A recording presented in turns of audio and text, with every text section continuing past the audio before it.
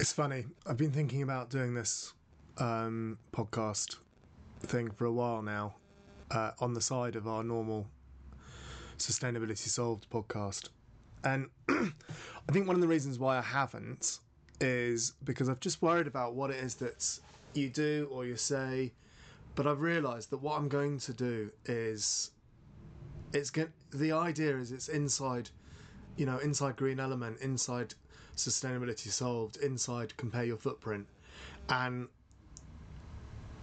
that means warts and all. That means you actually need to get who I am and what I'm trying to achieve and not achieving as well.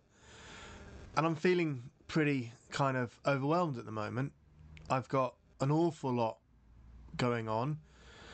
I have literally over a £500,000 deal that I'm trying to work out at the moment. It's the biggest deal that I've ever dealt with in my life, ever. Then, the business is doing really well, but yet it's also has cash flow because parts of the business are not doing well, but the other parts are doing much better. Therefore, the whole business is doing fine and well. And it's just, I guess it's trying to scale a business is hard. And you always hear about the fact that, it's lonely at the top. And that's kind of bullshit, really. Go and talk to your friends. And I think what it is that you just don't know if you're making the right decision. And I can understand why most businesses and founders are co-founders and not founders alone. I fell into this. I didn't do this. I didn't set out to do what I'm doing, actually. I don't think I even thought about it. That sounds really vague, doesn't it? But I basically knew that I was interested in sustainability, knew that I wanted to help organisations become more green. I understood the business side of it. My mum and dad worked in a small business running a kitchen and bathroom showroom shop in Wimbledon Village. They set it up back in the early 70s, and that's what I grew up around, was very much a small business mentality, listening to my mum and dad talk. Although they did very rarely talk about work at home, they never brought it home, and they had lunch with each other every day, and they didn't talk about work. They told me later on in life that was one of the agreements they had, was they would talk about work at work and talk about home at home. Obviously, there were sometimes I heard them arguing, very, very, very rarely, about stuff. And it's interesting what's going on at the moment with the global recession and stuff, because it was the 80s. I was 10 years old at the time, in the mid 80s, and I remember one of those very few arguments was then, and I would hazard a guess it was around the 18% interest rates. And I was chatting to the guy who runs the British Kite Sports, actually, Andy Gratwick, yesterday, and we were talking about how horrendous this winter is going to be, and the fact that I don't know what we can do about it. I try my best on a daily basis to better the worlds of the people within the business, our clients, and give as much as I possibly can from the business to others. I'd be interested to know if I can do more. Do contact me. My email address is william@greenelement.co.uk. Very, very happy for you to contact me on that. And yeah, so anyway, I completely digress, don't I? I've got this big deal. We are looking for a COO at the moment. I think, in my mind, that will massively help us forge a future and help me have someone to bounce off. I need a peer. I need a person that is my equal and is someone that doesn't think highly of me. That sounds really ridiculous, but I need someone that is willing to step up and go, that's a bloody stupid idea, and however well I articulate the idea, they go, no, that's ridiculous, it's stupid. I've never had that. Does that mean every single idea I've had is brilliant? It's highly unlikely, and I think that's where I am at the moment.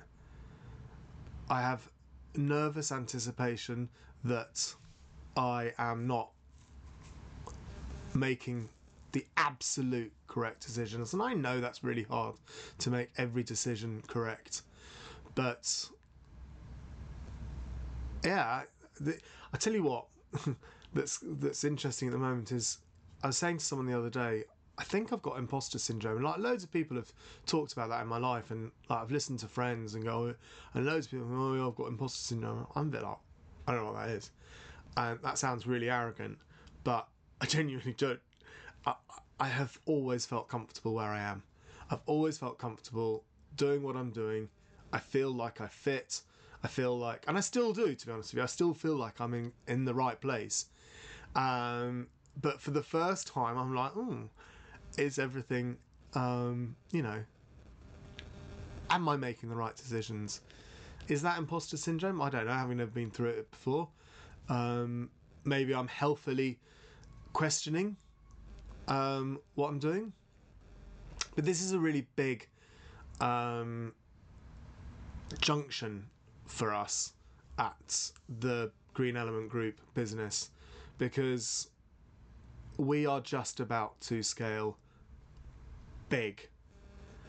And that's not me just saying, oh yeah, we're just about to scale big. It's in the numbers. You can see it. You can see the growth that's happened since 2018. You can see the amount of clients we've brought on board. You can see the retention. You can see the amount of work that we win. 65% of all of our sales inquiries are won. I've been told that's unheard of. I think that is quite high. We've put up, and those are going up as we put up our prices. We've put up 40% our prices in the last year. We were at 40% or 50%, and now we're at 65%. So we're actually going up, not down. And it's our retention. We worked it out over the last, since 2004, when I properly got my first clients. We have increased by not increased, retained something like 90% of our clients. And that's the clients that want another year, as in they've come in not on a one-off job, but they've gone, yeah, this is a job. And so we literally have retained 90% of our clients, which is pretty good. And interestingly, we did wobble in 2013 when was it 2013? It doesn't really matter when it was. I was thinking it couldn't be 2013 because that was when Emma came on, and Emma would have done the reverse to what I was just about to say. Anyway, at some point, and I know it was when I started thinking about growing the business, we wobbled and we did lose some clients then, which brings that's the 10%, interestingly. And so it just shows how important client retention is. I should probably write down the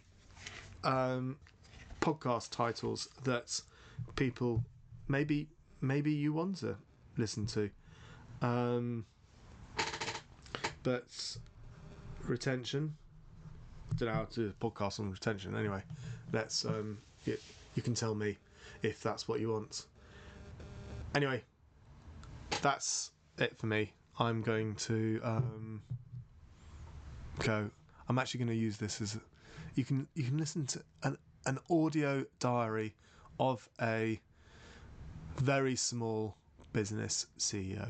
There you go.